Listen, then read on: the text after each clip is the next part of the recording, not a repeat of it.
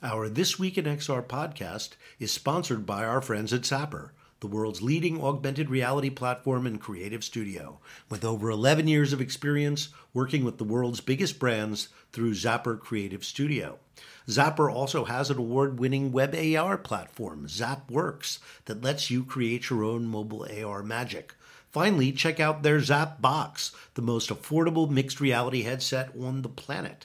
Start creating AR over at zap.works or talk to them about your next AR project at zapper.com.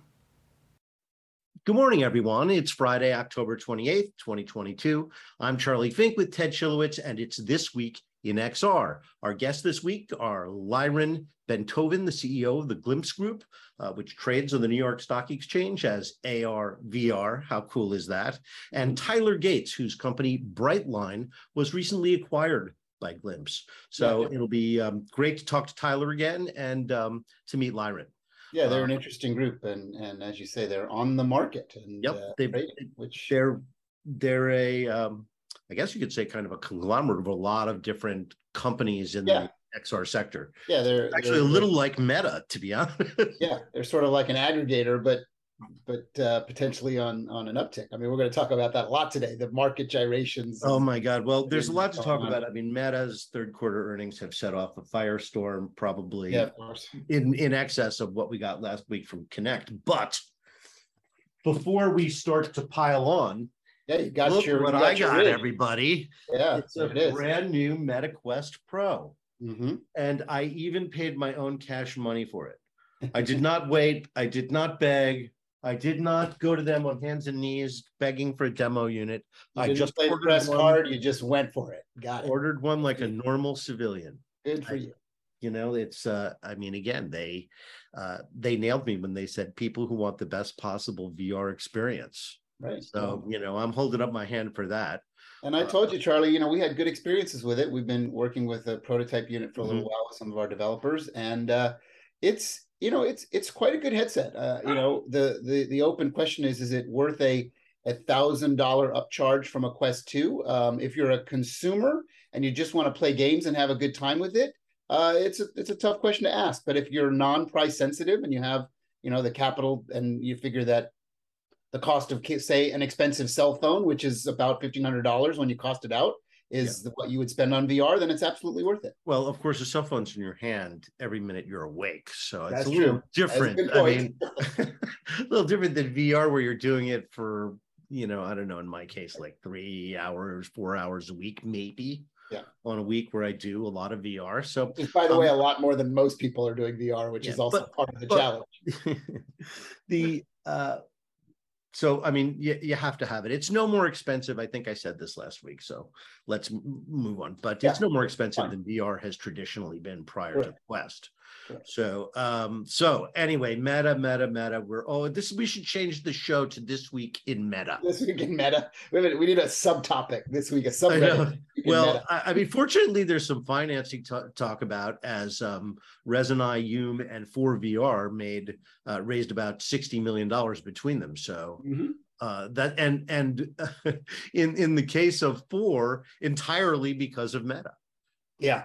And, you know, 4 is such an interesting one because you've heard me talk about this, and you know that for years, a big part of my thesis of why VR will find its moment of true commercial success is because of the success of the Nintendo Wii, that we like to have simulation behaviors at home. And if you look at the games that 4VR have created, there's VR bowling, VR darts, VR pool. I think they got, you know, obviously that's what people like to do. I mean, you and I played mini golf for an hour in VR. I know, that was fun, everybody. We went with Lucas Martel, who we had interviewed the week before.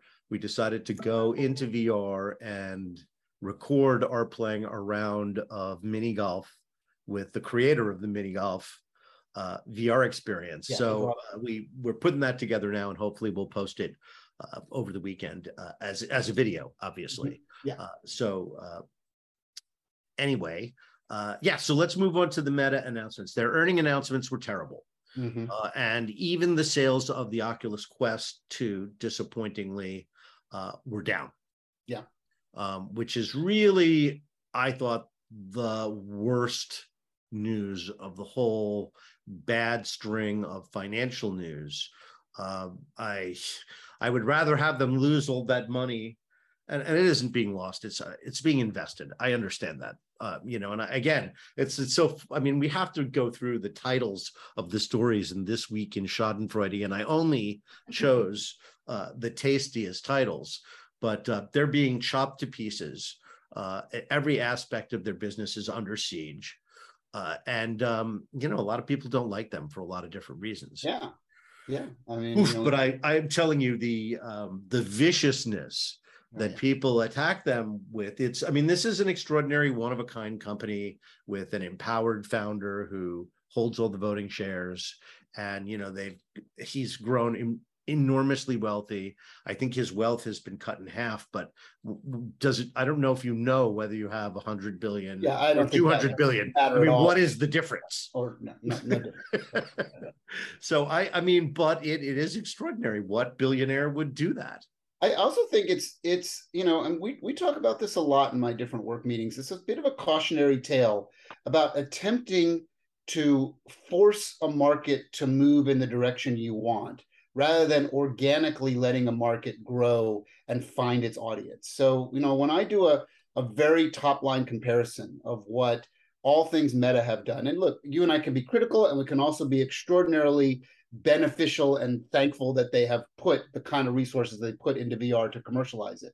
But if I just take a subset of that and take a look at VR Chat and Rec Room that have grown organically, found an audience, found a value point, and versus what Meta has done with those aspirations, which is just clunky and they sort of fall on top of themselves, don't you think there's a lesson to be learned there? And they call it out in their Connect, where they talk about all their developers doing so well on the platform and making so much money and having a reasonable staff and a reasonable life, and everything is going well, and they're some of them are making millions of dollars, but they don't go beyond that to realize that maybe they need to take a page out of their own success book and say, they don't have to do everything on the planet. They should do some things really well and let developers do the other things. I just think that's a sound strategy from my standpoint. As a certainly, I think Meta, I think it's legitimate to say that they're trying to do too much. Yeah. And they're the more supportive investors in Meta are sort of encouraging them not to stop it, but can't we spend $4 billion? Does it really slow this train down a little bit? Does it really have to be 10? And the answer is no. It could be 4. 4 would be double what Epic Games is spending, which is an enormous amount of money. Exactly. Epic Games is doing $2 billion a year. Okay, do 4, do 5, but please, don't spend every penny we're making on the metaverse. So maybe if we just keep verbalizing this and people around the planet keep talking about it, they'll get the message eventually. We'll see. Again, it's all up to one of the richest men in the world, and he is really, really committed. And committed and taking a hammering every week. He cannot even look at his phone, for God's sakes. Here's some of the headlines just for fun. I'll read them. It's not good. It's not fun. The Oculus founder who sold his VR startup to Mark Zuckerberg slams Meta Horizons Worlds as a hobby project card. Quest Pro review, impressive hardware with a value proposition that's kind of a mess. That was from Ben Lang. Ouch. Who's a huge supporter of VR in all forms, right? We were not wowed by our first Meta Quest Pro experience, says Ars Technica. Meta's $10 billion metaverse investment is, quote, not enough, according to Animoca Brands Yatsu. Losing face. Is this the beginning of the end for Mark Zuckerberg? And finally, Mark Zuckerberg might have doomed his metaverse, but Neal Stephenson's vision is very much alive. Woo! So the only positive vein I can find from that is there's a reflective story from a much younger version of us and a guy named Steve Jobs that was ousted from his company. And everybody said, you could probably find the same articles from 40 years ago that had the same sort of storylines. And that story ended very differently for Apple. So I guess we'll see, right? Jobs came back from the dead several times. I guess we'll see what happens. Meta is far from dead. So this story will go on. And, you know, the best thing is no one really knows how this is going to turn out, which makes this so much fun to talk about. It probably also makes it not so great for investors. And I think that's that uncertainty and the fact the company is committed to spending this kind of money and taking a loss every year for the foreseeable future, it just is a bit much for investors. Well, maybe they had a really good instinct calling their product Horizons, because you have to have a long horizon line now to understand that things will find their way to success again. And they're going to have to fail their way to success. It's the only way in a medium that does it already. So I just think if you're investing in Meta, I mean, two things, right? One is if you ever felt like shit, I wish I had invested in Meta in 2015. Well, now is your chance. Well, and did you see there was a great clip of Jim Cramer, who's, you know, that sort of frenetic TV host on his the nutty, often confused finance guy. Yeah, and got quite emotional when he was talking to his audience, and really like genuinely apologized for kind of eating his own dog food and believing that that this was going to all work out. And you know, because a lot of his investors, I guess, lost a lot of money on it when he said, you know, go in because it's at a low and it's a pretty powerful and strong company. And little did he know that it would just take another tank down, right? Yeah, well, I mean, you know the old saying in finance: never try and catch a falling knife. That's correct. You get cut. So anyway, well, let's talk about some good news, because, you know, we've kind of, like the rest of the industry here, let Meta rain on a parade for a couple pretty interesting companies. Reason has I don't know if you remember this company. They have $20 million in fresh funding for their app called Vera, which uses computer vision to instantly create an accurate digital twin.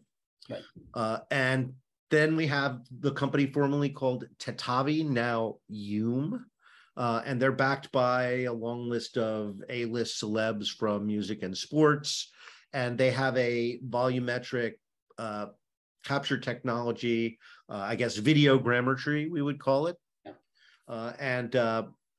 You know, they're thinking that's going to be a key way of bringing people who are live in the physical world into, quote unquote, the metaverse. And as you know, I'm a big believer in all things volumetric. I'm an investor in a company in volumetric. I have a belief that there is a deep and strong future around this technology in lots of ways. So I'm not the only one, which is good, thank God. So we talked about 4VR raising $10 million.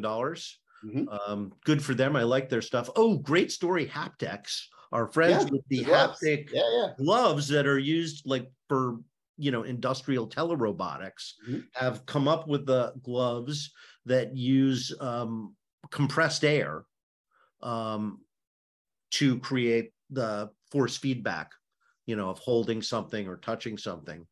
And they got the price down to $4,000. Yeah, which is amazing. And I've been testing this all the way through their life cycle. Have you used the compressed air one? Yeah, the extraordinary life cycle of this company doing extraordinary things. And, you know, the magic of like directed airflow and software is kind of like, I mean, you from your Disney background, it is very Disney-esque. It is an Imagineering type project come to life. You put these things on and you feel spiders crawling across your hand. You can hold something in your hand and literally feel it and see it with your eyes in a VR headset. You know, it is not mainstream technology yet. It is not a consumer product, but for theme park applications, for industrial applications, it's a really, really interesting thing. But could we ever really have gloves like in Ready Player One that look like just sort of large gardener gloves? You know, I think eventually, I mean, I think over time, anything that starts out as a very exotic, very bespoke technology, if there's enough desire point, someone will figure out how to bring the cost down. Just like, you know, going back to the beginnings of virtual reality and things costing hundreds of thousands of dollars to now, you know, a few $100, right? People would say that's impossible to bring that down to $100,000, but it will take many years. But I think it will happen. I do think it will happen. So we've got Lyron and Tyler here. So let's bring them in from the green room. Good show this morning, and a lot of good energy. I know. Well, that's the news. You know, it's exciting. That's the news, baby. Good news week. I mean, you know, we have to take what the week gives us. Sometimes the week is kind to us. Right. Exactly. Here we go, Tyler. Hey, Tyler. Good morning. How you doing? Good. How are you? Good. I like the beard. New look for you. I like it. The beard works for it. Works for the camera. It's the pandemic beard still hanging in That's there. right. That's right. We're getting into November here, and it's I got a major focus. We got a major company wide focus of a big event that we're doing at the end of the month. So Tyler, I'm interested. You have that super fancy mic, just like I've got my super fancy mic. Yeah. But I'm curious if your settings on your computer are actually using it, because you sound a little echoey and far away to me. We can pull her in here. Oh, there you go. Getting better. Pull her in. Can pull it in. Oh, there you go. Okay, that sounds good. Yeah, okay. That's perfect. I love that we were always looking at everybody's house. AV set up in their house. In the background, we see Tyler's got his guitar. Tyler's got his Halloween skeleton. Oh, and here's Lyron. Lyron, great to see you. Good to see you. It's Liron. Yes, Liron. Sorry. Welcome. I've also got Parks the Pup here in the chair here. Nice. Nice. He just hangs out there. Well, sometimes he does, and sometimes he jumps on you. I've seen that I have happen. to just fully disclose that he's also listening. So, first of all, congratulations on the acquisition. We haven't talked since that happened, Tyler. I guess congratulations also to you, Liron. The company successfully went public last year, and your plan is working. You're using your public stock to bring together companies that can generate and cash and be profitable as a whole, and then of course the whole bigger than the sum of its parts. So congrats on that. Thank you. And kind of you clearly got a story in our game plan. So kind of Charlie knows. On it one at a time. Well, I've been I've certainly been following the Glimpse Group from the very beginning, and you have pulled together a lot of interesting companies. And of course, Tyler has been on the show before, and we've talked about Brightline and his work in the defense industry and elsewhere. What are the other companies that Glimpse Group has in its portfolio, or I should say, we've got quite a lot, and we're not going to take all the time to talk about all of them, but kind of I start kind of outlining a few of them so you can see how they all kind of fit together in terms of our kind of overall strategy. So one of the recent other big acquisition was Sector 5 Digital, S5D, run by Jeff Meisner, who basically they're basically working with enterprise customers, kind of bringing their vision and products to life in a variety of events using immersive technology. So that's another key company that Jeff and his partners have built over kind of the same. We're all kind of built this over the same period from the beginnings, and kind of the companies that survived are the ones where had people that can actually build a business rather than just kind of ride hype and build technology that nobody cares for. And I think Jeff and the guys and gals at Sector 5 have done a really good job of building that. The other kind of big element in our team is Curial. You've probably kind of run across kind of Alper and Mike Cadeau from Curial, building 3D assets and kind of immersive lenses for kind of Snap and kind of Instagram and the likes. And kind of they're kind of really probably the best out there in terms of doing lifelike 3D assets. So that's another kind of important part as we're kind of moving into this immersive world, is creating and bringing that world into our immersive element. So those are kind of three kind of cornerstones of the Glimpse kind of franchise. Then we've got kind of the next tier of companies. So we have Fortel, which basically uses virtual reality to create a place for people to interact with each other. Social VR, from support groups to kind of simulations to kind of universities to schools, kind of all those things kind of come together in virtual reality. We have kind of one of our other interesting acquisitions, XRterra, which trains professionals to become VR and AR developers and kind of 3D artists. And kind of obviously, as we are in the trenches with the rest of the industry, we see the kind of the need for talented individuals to come into the space. And they're really good at taking people that already know, kind of, it's not starting from scratch and basically learning from kind of becoming kind of a developer. But if you already develop for mobile or web, or kind of PC Mac, kind of transitioning into the immersive world, or if you're a 2D artist, kind of transitioning into the 3D art world, is something that you could be taught. And they kind of brought together kind of some of the best instructors in the business to help drive that in. So Charlie, it seems like Laurent's thesis is very similar to ours in the fact that using virtual reality as a base of technology, there's all kinds of company layers and all kinds of success metrics around industrial use cases, training use cases, simulation use cases, healthcare use cases, heavy and light industry use cases. Charlie and I go over it almost every week in some fashion, especially when you get a week like this where people start to bash on VR again. And, with the consumerization side of the equation, there's a whole nother side of this equation that continues to thrive and succeed. That is all the commercial sides of virtual reality use case. So it sounds like your thesis is tapping right into that. This is exactly what we're doing. Kind of our focus is enterprise. So we only work with, and when we define enterprise, it's not just corporations. It's the military, it's the government, it's universities, it's hospitals, it's kind of any organization that kind of, we're not B2C, we're B2B, and proud of that. And that's kind of how we're building our business. The business has never been stronger. I'm not just talking about Glimpse business. I'm talking about the industry as we see the interest and demand across all these sectors. And the uniqueness of our seat as kind of executives at Glimpse is that we get to see the full spectrum of this industry. Our kind of healthcare company, I haven't mentioned, Immersive Health Group, is working with healthcare providers, and kind of we see that trend. Fortel is working with universities. Tyler is working with the military. Kind of Jeff is working with industrial companies. So we see kind of where they are, and because of our positioning, they come to us and kind of want us to help them figure out what's true, what's not, what's kind of fake and what's not. How do they come into this world? And because we're still very early in a long technology cycle, people don't get it. People expect kind of immediate changes that don't happen overnight. Technology is evolving, hardware is evolving, organizations are slowly shifting their focus more and more into the immersive world. And our job is to be their partner as they're stepping into this, helping them, tying them to some of the technologies that we have across the Glimpse portfolio of companies, and really becoming their long-term partner as they become more and more immersed in the immersive world. Liron, let me ask you, we don't know each other, so I'm curious, what led you to the insight that immersive media was reaching an inflection point? What were you doing before? So I've been a serial entrepreneur as well as an executive in a variety of tech companies, leading both public and private companies. And 2015 was the year for me where I got it. And I grew up kind of in the previous tech cycle. So I look at tech cycles are 30, 35 years where multiple technologies move us from one era to the other.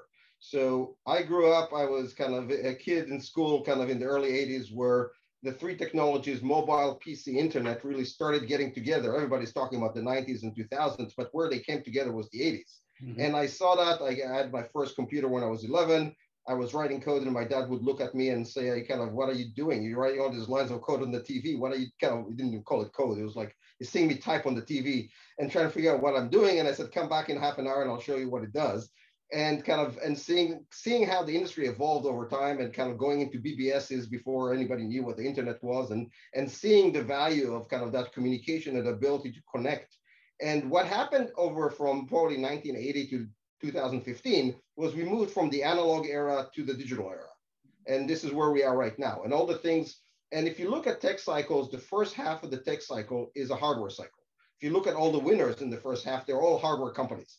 Many of them still exist and they're good companies, but nobody's looking at them and saying, wow, kind of Ericsson and Nokia and Cisco and Dell and HP and all those companies used to be the big gorillas, even Intel. And then you look now, and the winners are the software companies. Kind of, if you look at the digital cycles, the Amazons and the Facebooks and kind of the Netflix and the Microsoft. And Microsoft is a unique one because they've managed to place software from the beginning and position themselves correctly. And almost like something we're mimicking, not in terms of our model, but in terms of being successful as a software company early in the cycle, and then becoming one of the winners at the end of the game. So 2015, I thought we were at the beginning of a new 35-year tech cycle. And the three technologies coming together to really move us from a digital world to an immersive world are immersive technologies, VR, AR, together with blockchain and AI. And those three technologies are going to move us over 35 years, starting potentially 2015, to kind of the kind of immersive world, where the end game would be what everybody's talking about, the metaverse and all those cool things, just like cloud computing and all the things we see on the digital world. couldn't exist in the early part of the cycle. They kind of, people could talk about them, but you couldn't actually execute them because technology was not there. Hardware wasn't there. There weren't enough users. But over time, infrastructure was built to get us there. So I've studied this all along. In 2015, it kind of dawned on me that I've got this great opportunity. I have all this experience I've done in my career. This is where I want to go. And I want to be early with a plan. And that's where I formed the Glimpse Group to really tackle this challenge. Charlie, I feel like we just got our first This Week in XR TED Talk just now. Just now. That was pretty good. Yeah, it was pretty good. It was a very, very apt description of the technology arc, as Charlie and I like to talk about it. You encapsulated it very nicely. We 100% agree with everything you said. Tyler, are you still based in Washington, D.C.? Yes, just outside the city. I'm in Arlington, and then our office is in Ashburn, Virginia. We're actually in a private data center. We call it more of a testing facility than an office these days. And is your business 100% defense oriented? No, not at all. Because you remind me, I don't want to misrepresent what Brightline was doing. Can you remind us what your core business was there? Brightline started in 2002. So we're about 20 years old as an entity.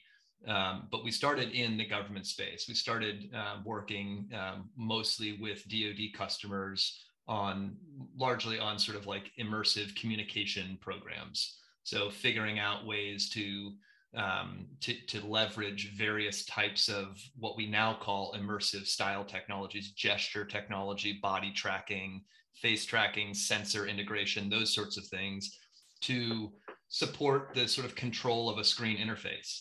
And so that's what we were doing for quite a while. And then certain circumstances around sort of contracts and availability of contracts, stuff like that, shifted. And Brightline took a lot of that technological experience, a lot of that sort of command over how things are made at scale, how you make something very quickly. Most of that work that we were doing at the time was making a technology in 4 to 6 weeks, but needing to make it hardened, completely ready to operate. And so it's a different thing, a totally different animal in terms of like making experience technology, because that's what we moved into around the 2010 timeframe. And so Brightline got very heavily involved in doing lots of sort of high-end immersive technology installations we've done the Super Bowl for the last 10, 12 years in a row. The Final Four, we do the Coca-Cola World Cup Trophy Tour. We do lots of stadium activations. So let's stop you there. Explain, when you say we do the Super Bowl, we do the Final Four, explain to our listeners what that means. What do you? Absolutely. Yeah. So specifically what I mean is we're applying immersive technology at all of these events. And so specifically, a major brand sponsor will hire us to create their physical on-site presence, as well as their digital presence, and then the way that their physical presence interacts with their digital presence. And obviously now that's grown to much greater lengths of, in-depth nature with immersive style technologies today. But in 2010, before we shifted, we were still using Flash and Touch Designer, right? We hadn't shifted to Unity 3D. It was called until 2011. So at that time frame, we were building lots of touchscreen interactive sort of things, lots of projection maps on the sides of buildings, lots of large format shows with show controllers and lighting, and a lot of sort of interactive stuff before we got into what we now understand as augmented and virtual reality as sort of a base delivery platform.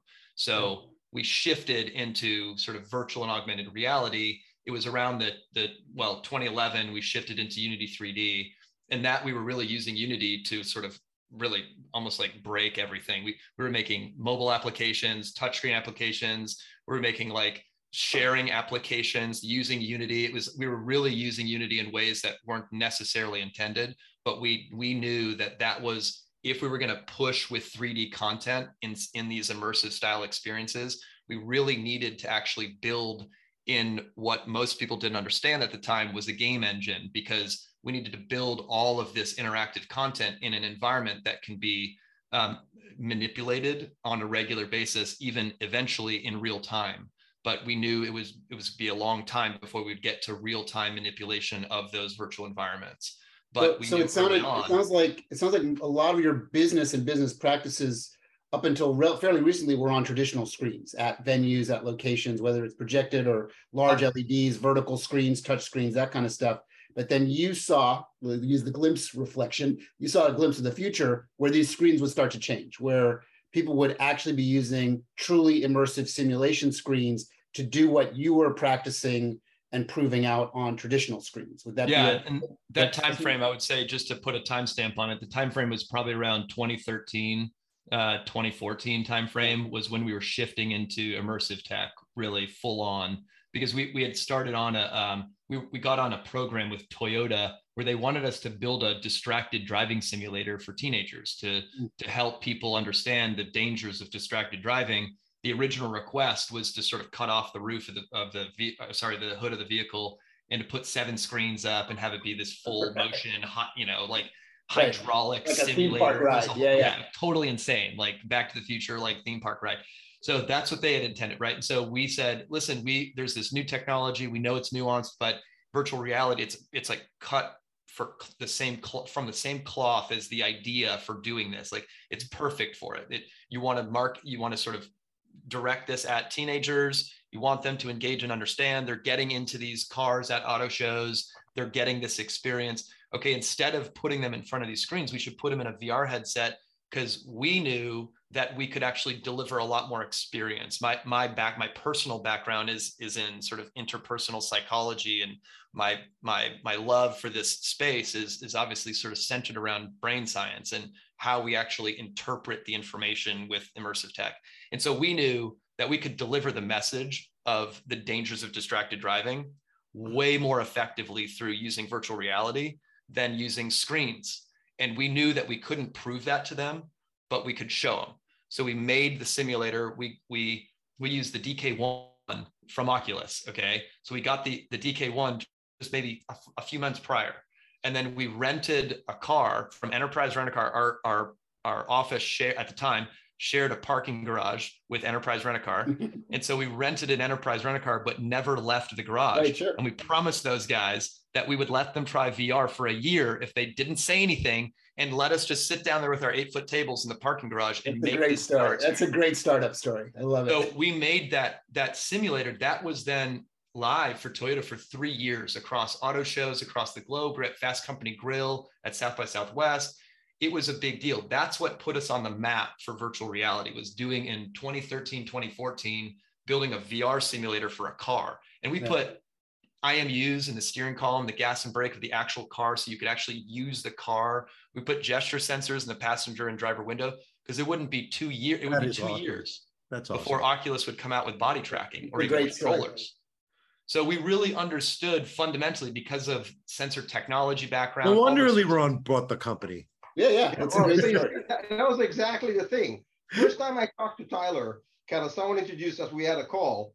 And then after it, I was talking to Meydan, my CFO, and I was like, I am in love, kind of. And he's like, hey, keep quiet. It's like, no, this, I want this company.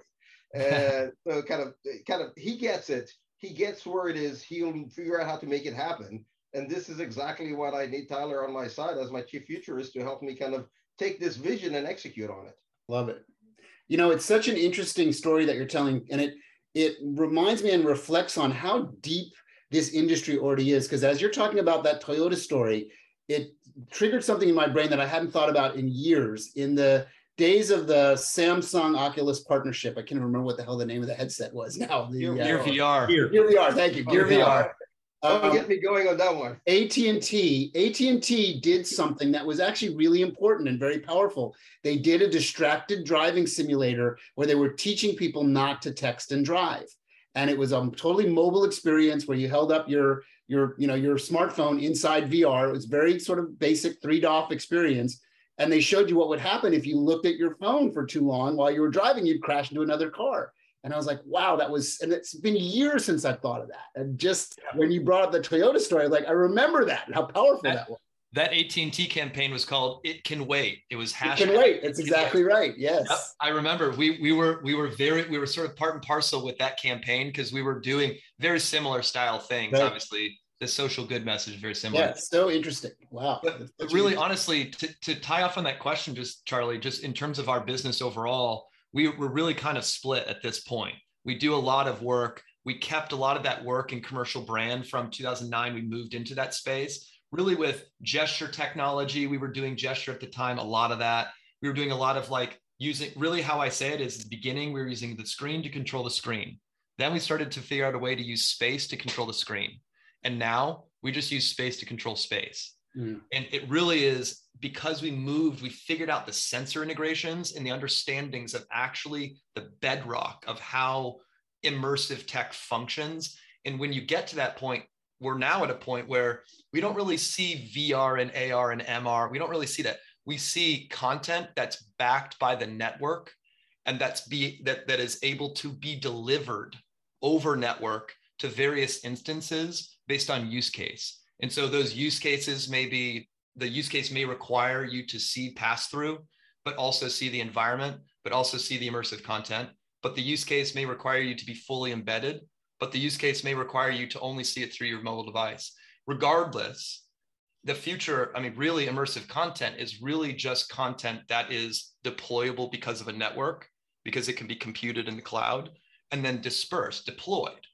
And it really, in terms of like, whether it's VR, AR, we've all been sort of fighting this battle for years, across our various platforms of which one is going to win and which one is better. There's such a fascination of things being this or that. Really, what immersive technology teaches us is that it's both. It's both. It's all of those things. We don't need so much definition before we've really actually moved our way fully into it. Tyler, are you taking a role in the company beyond running Brightline? I think Liron just mentioned your work as the chief futurist for Glimpse. That's right. Yeah. So in our deal, Brightline. Obviously, I continue to run Brightline as general manager, and then I also take a C-suite role. I've taken a C-suite role with Liron and the rest of our fantastic team. And I'm running overall, overseeing vision and strategy. So when we look at an immersive technology company look, we're a company that is anchored to the edge, right? So we're always at the edge, but the edge is moving, as we all know, quickly. And so it becomes increasingly important, not just for what we're making, but also for our internal team and for our partnerships and for our collaborations beyond, to understand what we actually see. Just because we see it and we can make a company off it and make money from that, that's fantastic. But if we can then at the same time use the fact that we can see how to do that to affect the entire market, even better. And that's really why it's valuable to be able to say, yes, we have a vision. Yes, we're looking into the future and we do understand what's happening. And we feel very confident and comfortable where we are, but we're also really excited about where we're going. How many companies, Liron, are in the portfolio now? So the answer kind of is a changing answer. So we have 14 companies right now, but we're in the midst of some consolidation of companies. So we will emerge with less, kind of without discarding any of the things we're working on, but trying to combine pieces that make sense with each other. And we'll update the world on that in the next couple of weeks as we're kind of finalizing that. And we as investors in the stock market can literally invest in Glimpse, right? We can buy shares. We got the best ticker in town. Amazing. How'd you land that? I think, by the way, screaming buy right now. Screaming buy right now. Bargain prices. I'm not going to comment, but yes. Kind of, but is that going to, but that at this, while at the same time, it can attract lots of investors interested in your hugely undervalued stock. It must make it hard to use it as a currency in acquisition. Yeah, no, it requires creativity, but also requires kind of people on the other side understanding what they're joining, where they are as part of that value, and kind of getting that. Because I'm not giving anyone stock at this point. We actually internally, in any acquisition we've done, we have not given stock under our IPO price. Meaning, when we acquire companies, it's basically because most of our deals are future. Built with incentives and earnouts. All of these are either VWAP, if the market, wherever the market is, or the IPO price. All of the stock options for anyone joining us or for existing employees including the board and executives, is always at the IPO price. So we're not diluting shareholders, and we're trying to use the currency. And it's actually a good, it's almost kind of like a good test for a partner that wants to join the Glimpse family as another company, is do they see the value and they're willing to convert what they have into our kind of currency, because we do stock deals and we give them shares in our company with that higher valuation than what the market is. And if they buy that, then they definitely buy the story, understand where we are. We're playing this for the long term. And I wish my stock was higher. We could do a lot more deals, but I'm very happy with the deals we've done, including Brightline. And we've done those in spite of the stock price rather than because of the stock price. And by the way, Charlie, for you and I, it's very important to say right now that this is not a financial advice. This thing will live on. I don't. And by the way, I don't trade individual stocks. So everything I own is traded by a fund and a fund manager, and I have nothing to do with it. We will very clearly say we are not giving you stock or financial advice on this podcast. And as I said earlier, I actually paid my own cash money for the Quest Pro, and which is something Ted may not have had to do. No, I did not. I think what's interesting though, if to call out, and I think particularly, especially I'd love to hear what you guys think, Ted and Charlie, on this.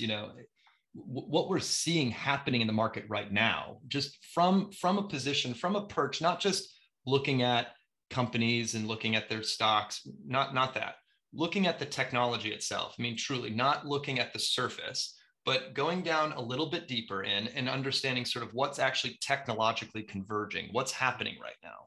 Because yes, there is global economy, and yes, there is the specifics of what's happening with companies that are very forward and out in the open in terms of immersive technology and what they're doing with connected virtual worlds. Yes, that is happening. And because that happens in the public zeitgeist, that can oftentimes, just because it's the only thing that's filling the void, it can oftentimes just be misconstrued for what's in fact happening. But unfortunately, just because it's filling the void doesn't mean that is actually in effect representative of what's actually happening with converging technologies. Because despite, the global pandemic and certain, supply chain challenges, that has forced companies to completely consider that these technologies are not just these peripherals, but these are actually the next way that they're going to communicate. And I'm not just saying like VR and AR, I'm talking about virtualizing everything. We're currently on a contract, a 10-year contract with a federal agency, $3 billion contract ceiling to virtualize their entire effort over the next 10 years.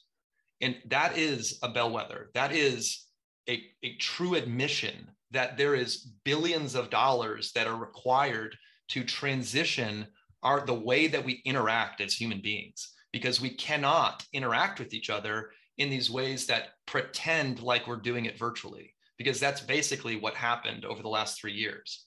And really what's missing is a convergence. It's not just looking so tightly in at VR and AR. And Laurent mentioned this earlier, but it really is looking at convergence of what's happening with cloud for compute, what's happening with network for transport of that compute, what's happening with immersive technology for the display of all of that, this display and interaction, the interface for all of that.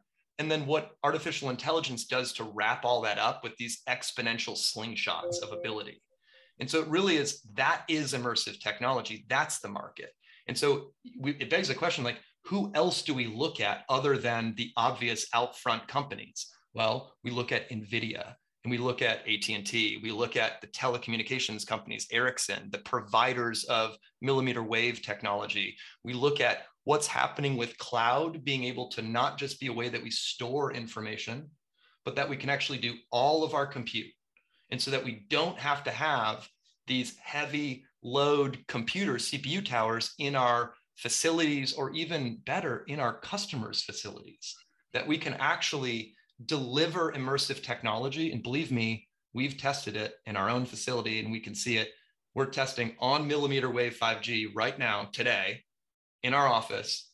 And we're seeing the ability to stream immersive technology, stream virtual reality over 5G to multiple displays. And so we know that is the future of what's happening. We can already see it. We're involved in it. But at the same time, that is not the story that the public zeitgeist understands. Yeah, but it's not only you that understand that. Google deeply understands that. Amazon deeply understands that. Apple, absolutely. Microsoft, the tech giants, the multi-trillion-dollar valuation companies these days, completely and totally understand that. And the lens that I use to make people understand it, and Laurent, this might be sort of reflective to you when you were talking to your dad about like, why are you typing on the TV? Let me show you what this is going to be. I use a lens that I say, think about all the things in people's lifetimes that you will still remember that used to have physicality that no longer have physicality. The best example is the typewriter, right? You used to physically type on this thing and load paper into it, and you had one copy of it analog, and then maybe you got to a copy machine. We've completely virtualized that. Shopping, completely virtualized, right? We use Amazon, and like we can give you 100 examples of how the world has turned virtual. We're doing it right now. We're not actually in person gathered. We're doing it through a virtual layer, right? So when you understand that, you understand what's coming next. And that's kind of probably the thesis. That's the point. Kind of, we're doing that through a digital layer, but it doesn't feel like we're together. I see you guys on the screen, you guys hear me and see me, and we're all communicating. And this is something that if you go back 40 years was not something you could imagine. You can imagine it as science fiction, but not as a real thing that we'll just do. And actually, we're doing it for almost free. Kind of our Zoom license is barely costing anything. And they kind of think about taking this to the next level where we can sit anywhere. We can sit in your virtual studio or in our virtual office or on a mountaintop and have this conversation and really feel like we're together. And that will be the result of that next cycle. Yeah, we completely concur. Great conversation. We really didn't drill down into a topic that we've been always talking about, which is enterprise XR. The news is always about consumer XR, but enterprise XR is exponentially larger, and its potential for revenue for businesses is far greater than the consumer market is, certainly as it exists today, which is one of the things that makes, of course, what Meta is doing so extraordinary, because there's such a large and obvious market in enterprise, at least what people see from them. I know they're interested in the enterprise market as well, but what we see publicly is their consumer moves, which are a bit perplexing given the pace that the industry is growing at, and the vast untapped enterprise market, which is really only beginning to discover the benefits of VR and AR in the most basic ways. So sky's the limit there, gentlemen. Thank you for coming on the show. It was great to see you again, Tyler. Laurent, great to meet you. I look forward, now that we are approaching more normal times, to meeting you in the real. Have a great weekend, everybody, and we'll see you next Friday. Absolutely. Bye-bye.